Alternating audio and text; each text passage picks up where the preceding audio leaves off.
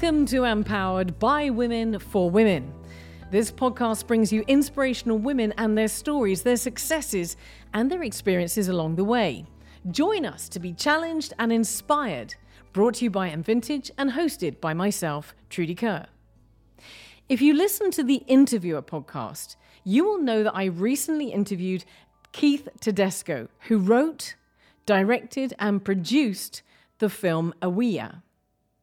Well, as a subplot of the film, a young man drives home drunk and his parents are called to identify a body from a car accident believed to be him. The distraught mother is played by Angele Galea. And as we stood in the line at the preview to go into the theatre, Angele and I got talking about what else Angele is up to. And I invited Angele to come and talk about her work on Mpowered. Since then, Angele, you have haunted me every day via billboards and online adverts. It seems once the thought is there in my head, you are everywhere, especially because you are a household name and a household face, of course. Angele, welcome. It's so cool to have you on the show. Thank you for being here. That is an embarrassing introduction. It's like, not a household name for sure. I'm sorry, you're everywhere. Oh, it just happened to be like that. I think Google was checking your research and they were flinging my face at you. Listen, if that was the case, Google was reading my brainwaves, and that's even more worrying. But listen, I'm so glad you're here because you mentioned in the lineup as we were waiting to go in, you mentioned a number of things, and we're going to talk about them through the course of this interview. But before we go into the projects that you're working on or have worked on, because we're going to talk about those as well, I want to take a quick run through your resume. Okay. Well, your resume says that you are a writer, an actor, and a producer. Yes. So just for anybody who's listening, I know you're a household name and I know you're a household face. And a great giggle, thank you very much indeed. But what have we seen you in? What have you written? What is something that you can name that is familiar? So, apart from seeing you in Atlas adverts down 7 meters wide at the Eden Cinema. Yeah. Where else would you have been on television? Or? Yes. So I present Lottery sometimes on Super 5. I'm also a presenter on a radio station, 103, so I do a morning show. Mostly I act. So I act mostly in theater and sometimes in film. Oh, I've been cast right now. I'm a 50-year-old. Yes, a blonde 50-year-old. That's my next role. So that's fun. Whole script is going out the window because I want to talk about being a blonde 50-year-old. You know I'm 48. I'm heading towards 50 and I'm blonde. Yes. I can help you with this. Thank you. Oh, yeah. Oh, look, I'm 46, so I'm there. Yeah, you still need a bit of coaching from the person who's closer to that age. I appreciate everything. Thank you. Listen, first of all, I want to say huge congratulations for your part in Awea.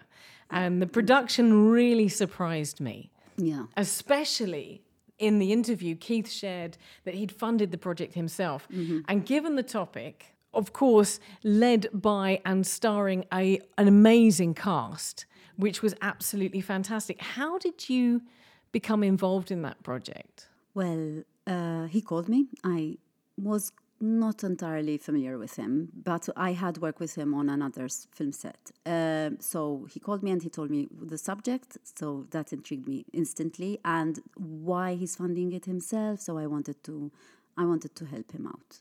Also, there was Clara Juice, and she's my friend. So just saying. In that interview, it was phenomenal because he had such a passion for the project. He had a passion. He wanted to make it happen. He'd been sitting on the script for 10 years, waiting for the opportunity. And he said exactly that. He said he invited this person and this person referenced this person. And everybody was doing it because they believed in the script, but also because they were there with people that they worked with. I have a good rapport with Claire. I've worked with her before. I love her. But also the message that he was bringing was well needed. It's really, wherever you drive, there's so much anger, irresponsible driving. I wanted to be involved in something that's going to bring this across. And I love the later scenes when, after the whole drama of my son, blah, blah, blah, that older people just keep on drinking and then they drive as if nothing happened. And then, like, you're not understanding. Exactly. And to put that in context for anybody that hasn't seen it, the film is about two young men. The subplot is your son.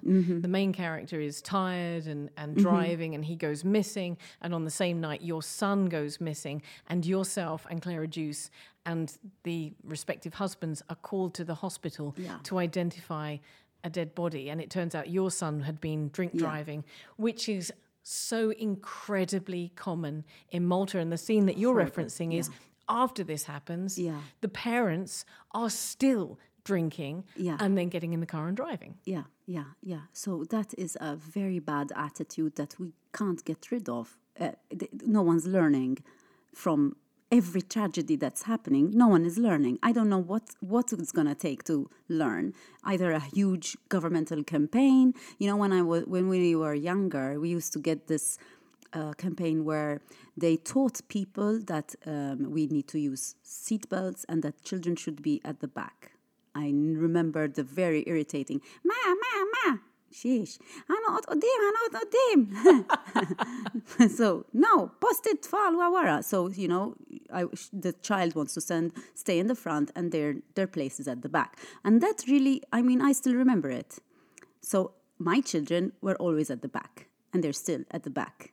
But your role in that, and your portrayal and that scene, I was absolutely... No, it was not. It's not gobsmacked fun. Because you go to the hospital and you have to identify a body. Yeah. And you and your husband really pull this scene, and it has impact. It has such impact. But I'm talking to you about it as if you're still affected by that. Oh no, I'm affected by every role because I just am. In the role I am. I don't play around. I become the mother of that her son died. So it's sometimes like when I played a person in prostitution, I was that person, and then when I let go, I got guilty because I could let go of the character. Even with this one, I could let go of it because, touch wood, it hasn't happened to me yet. So, but there are mothers whose children, there was a very horrible accident about 16 years ago, I can't remember, where 5 young boys were killed in one crash. And I remember, and every time I drive there. So I went there in my brain, and it was horrible for me to scream out. I screamed. I scared the doctors in the hospital, St. James. They came down to check, and they were warned that I'm going to scream, but they still came to check what was happening. Because I think I would have brought if it happens for real. And that's, for me, it happened for real. That's how I become it. There's no acting. You become something. That's incredibly traumatic. Yes, it is. It was, I was trembling up to it and after until, the adrenaline left. Had you seen that scene? Had you seen the film before? No, of course not. No, it was just my imagination. Before the premiere, you saw it at the same time? No. Wow. Yes. No. I was actually, Clara Juice was sitting next to me and she held my hand throughout the scene. I was petrified because I did not want to hear me. No, and in my head it was louder, obviously. So it was huge, traumatic. I don't know. I was crying. Well, so was I, and the person that I had gone to the scene. No, it was to see the film with, and absolute respect to you and to every actor that was in Awea, and to Keith for fronting up his own cash to make such an important piece. And I would recommend to anybody to see it because the message is so powerful, and I think it's something we all need to take home. I think so. In Malta, this is becoming a new pandemic, this drunk driving or, under the effect of drugs or, just the anger or too tired from too much work. Everyone is trying to keep up with certain expenses. So, from one job to the other, and like the character is doing in the film itself. So I think we need to slow down and stop and reflect. I had a bit of hope in the beginning of the pandemic when we started slowing down, but I think we forgot it big time. We're rushing straight to a wall. Seriously. I can remember asking in this series of Empowered, do you think that we will come out of the pandemic differently? Will we have changed? Yeah. And the sad answer was No. Because this is how I see it. We have not changed since Neolithic times. We still get angry and kill each other. And we haven't evolved since then. So a mere year and a half would not change us. And this has been a recurring phenomenon. Pandemics it's not the first pandemic that has happened to humanity. And we have not learned. So I'm not surprised that this hasn't happened. I think it will take much longer. We haven't been existing on Earth for very long, but 200,000 years, and that's a blimp, you know. When we're born, when we're young, we are affected by the immediate, and then eventually we start thinking of others, you know. We're in the shoes of someone else, so empathy comes along. But some people get stuck and don't evolve enough to have that, which is such a pity. Because then they go and rule us. Or have too much power. Wow, okay, fair enough. Yeah. A wonderful undercurrent of what you just said. I have lots of those. I am looking forward to them throughout this discussion. When we met in the queue for our tickets, you mentioned Her Say. Oh, yeah. Which is a production last month that consisted of 3 monologues and an epilogue. So I went and researched this, and one of the monologues played by yourself is in the role of a mother. Yeah.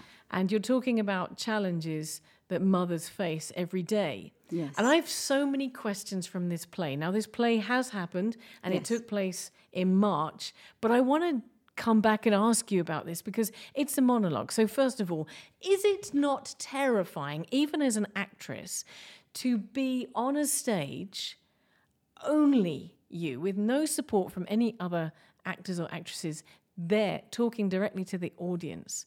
For how long was your monologue?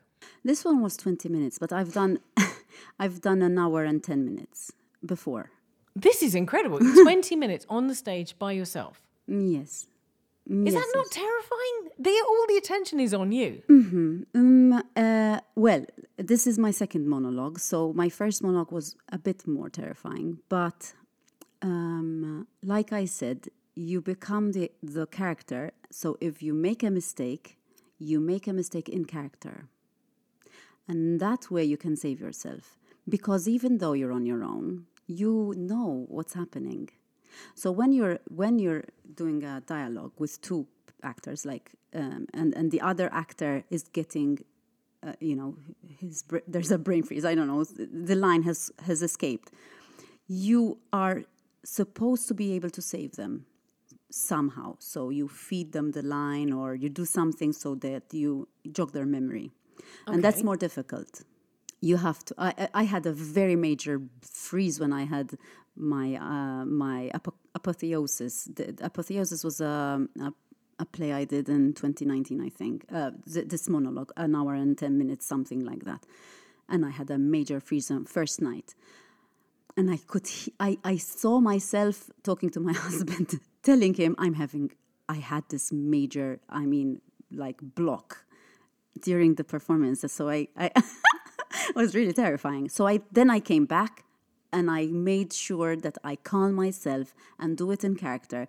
And I was portraying an 80-year-old female fictitious prime minister in a wheelchair with lots of prosthetics and oh my goodness, very aged. Yes, I flustered around. I floundered in my wheelchair until it came back, and then I continued.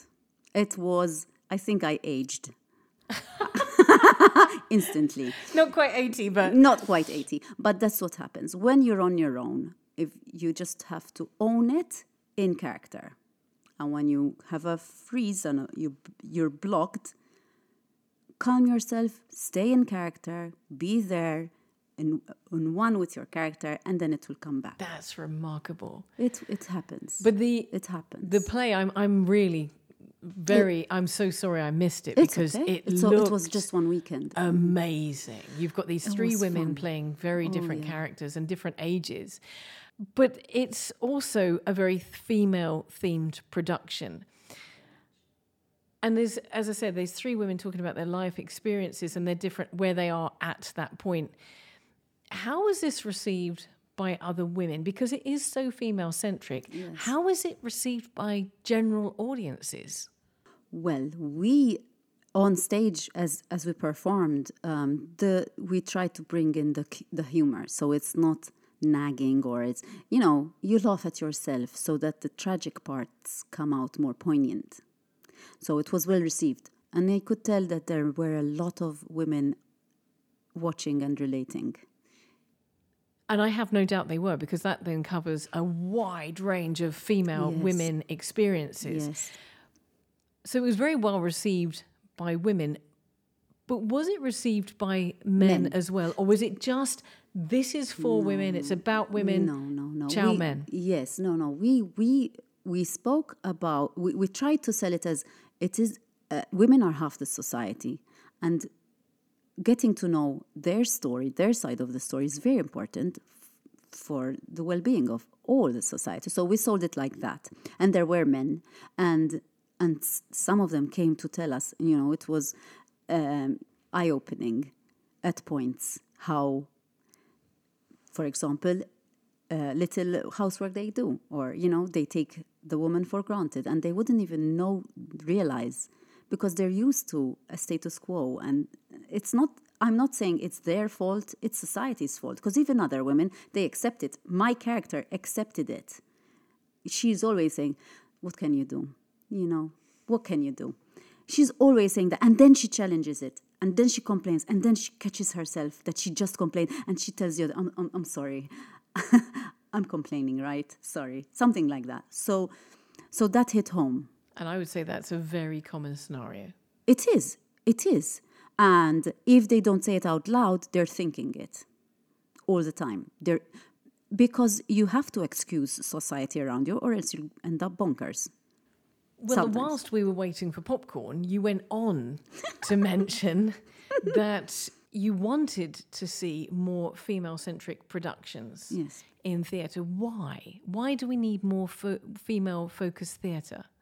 Is it just to talk about female issues? No, it's about, even in history, we know everything through the male perspective. How about if we had to say the World War II story in Malta, so really, really focused, but through the eyes of, not of the soldiers and who died there, but through the eyes of the woman who had to give birth under a bed during an air raid, and she's heavily pregnant and she has to take 5 other children down to the shelters. Why aren't we talking about that? That's a really good question. Exactly. And we need to. I'm writing another play with another woman on that, because I find it's history that we're losing. This happened, this particular instance where the child was born under a bed was my mother, and my grandmother had to take 5 kids when she's heavily pregnant during an air raid to the shelters, and she would not talk at all about the war, because for her it was very traumatic, apart everything else, okay? You're absolutely right, because when we talk about the war, certainly in my upbringing, we might have talked about Churchill, and we might have then have talked about Hitler, we might have talked about the soldiers going out on the front lines and so on, which was relevant to have those discussions. But you're right, we never talk about it from a female point of view. Yes, and all the women that are coming together to bring up the children, and all the sacrifices that they're doing, all their mental gymnastics that they're trying to figure out, because there's no food, like they can't breastfeed because there's not enough food. And rightly so. You mentioned just before we started recording that in some respects, history is repeating itself, because, of course, we have the situation with Russia and Ukraine, and the women are being sent away with the children, and the men are staying to fight. Yes. It's not that dissimilar. It's completely horrible, because it shows that in 80 years, we learned absolutely nothing. And this is 80 years, which we can, some people are still alive, so they can see it, the repetition of history. It's so horrible. And this is in a civilized continent, We're not, sometimes they say, because it's the Middle East, because it's Africa, because they're less civilized than us. Well, look at us now. This is us. We're not much better. And I don't think, I'm not blaming just Russia here. I'm blaming everybody. This is a whole web of people that did not take the right decisions, that were not accountable enough.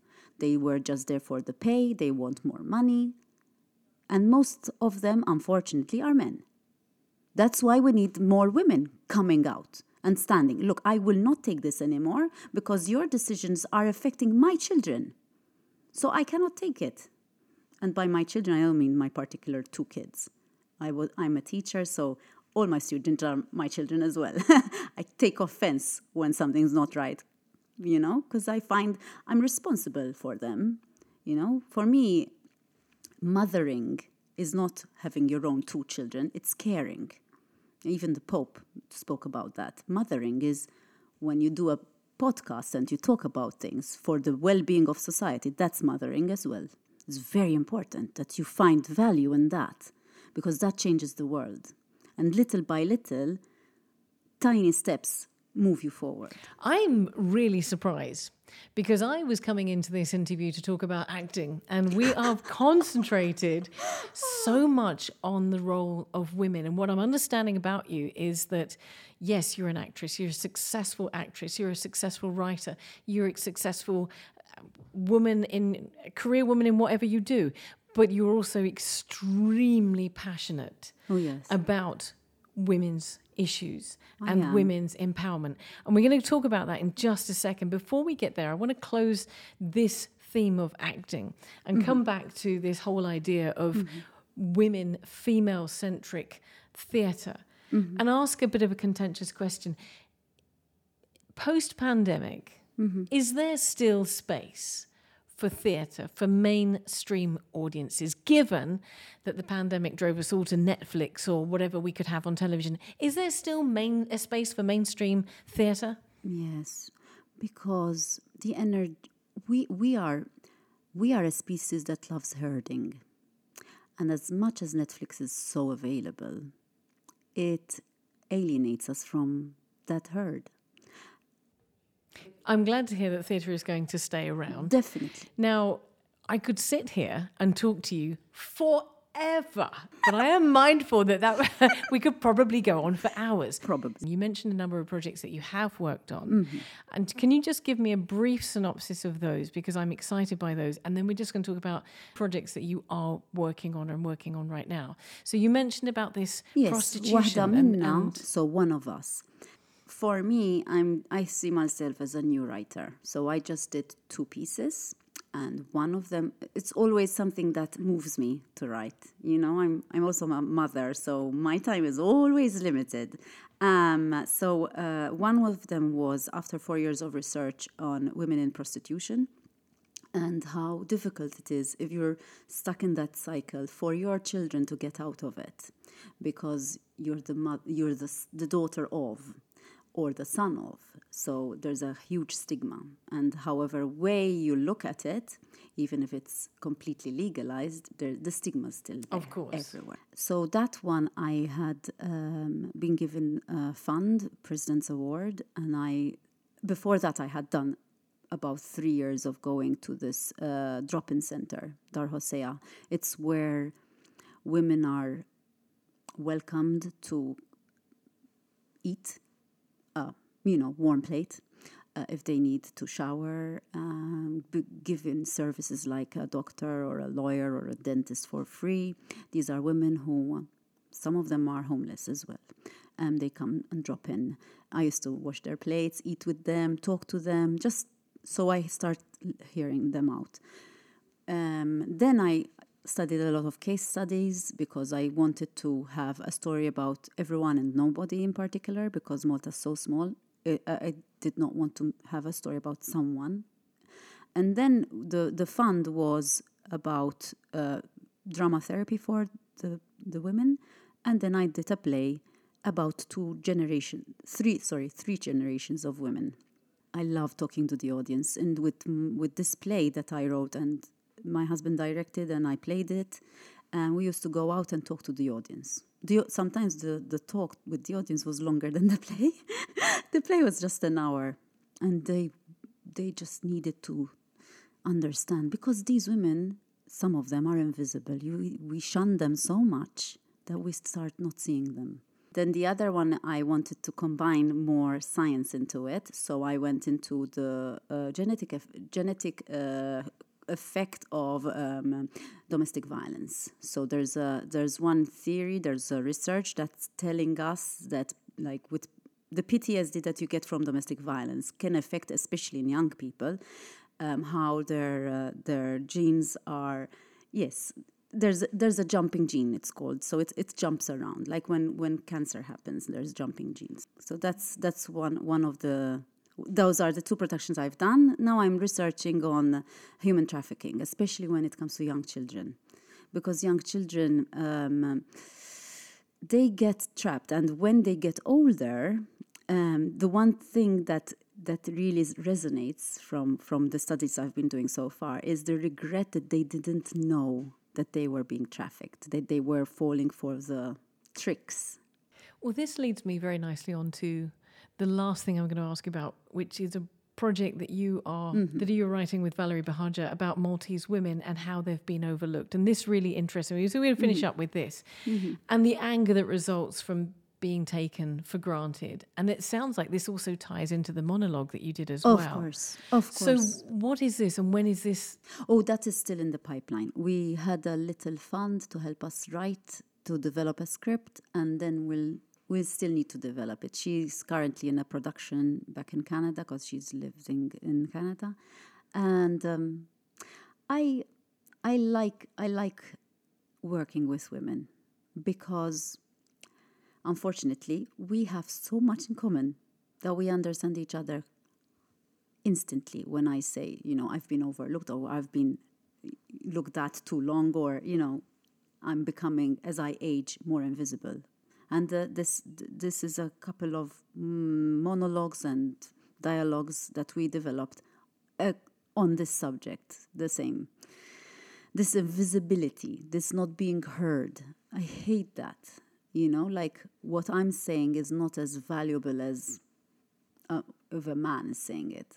I won't be voted as much if I'm a woman as if I'm a man. Like, he's going to understand society more than me. I mean, how? I'm constantly putting myself in other people's shoes.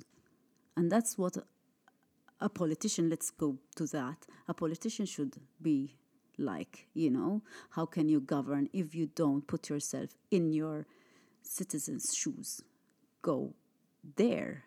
Don't stay, earning loads of money, making more money for yourself, and then, giving tiny rewards so that they vote for you. I find that irresponsible. And I will never stop saying that. And it's happening in Hungary as well. That's how he was elected. And it's happening. Feed them cake.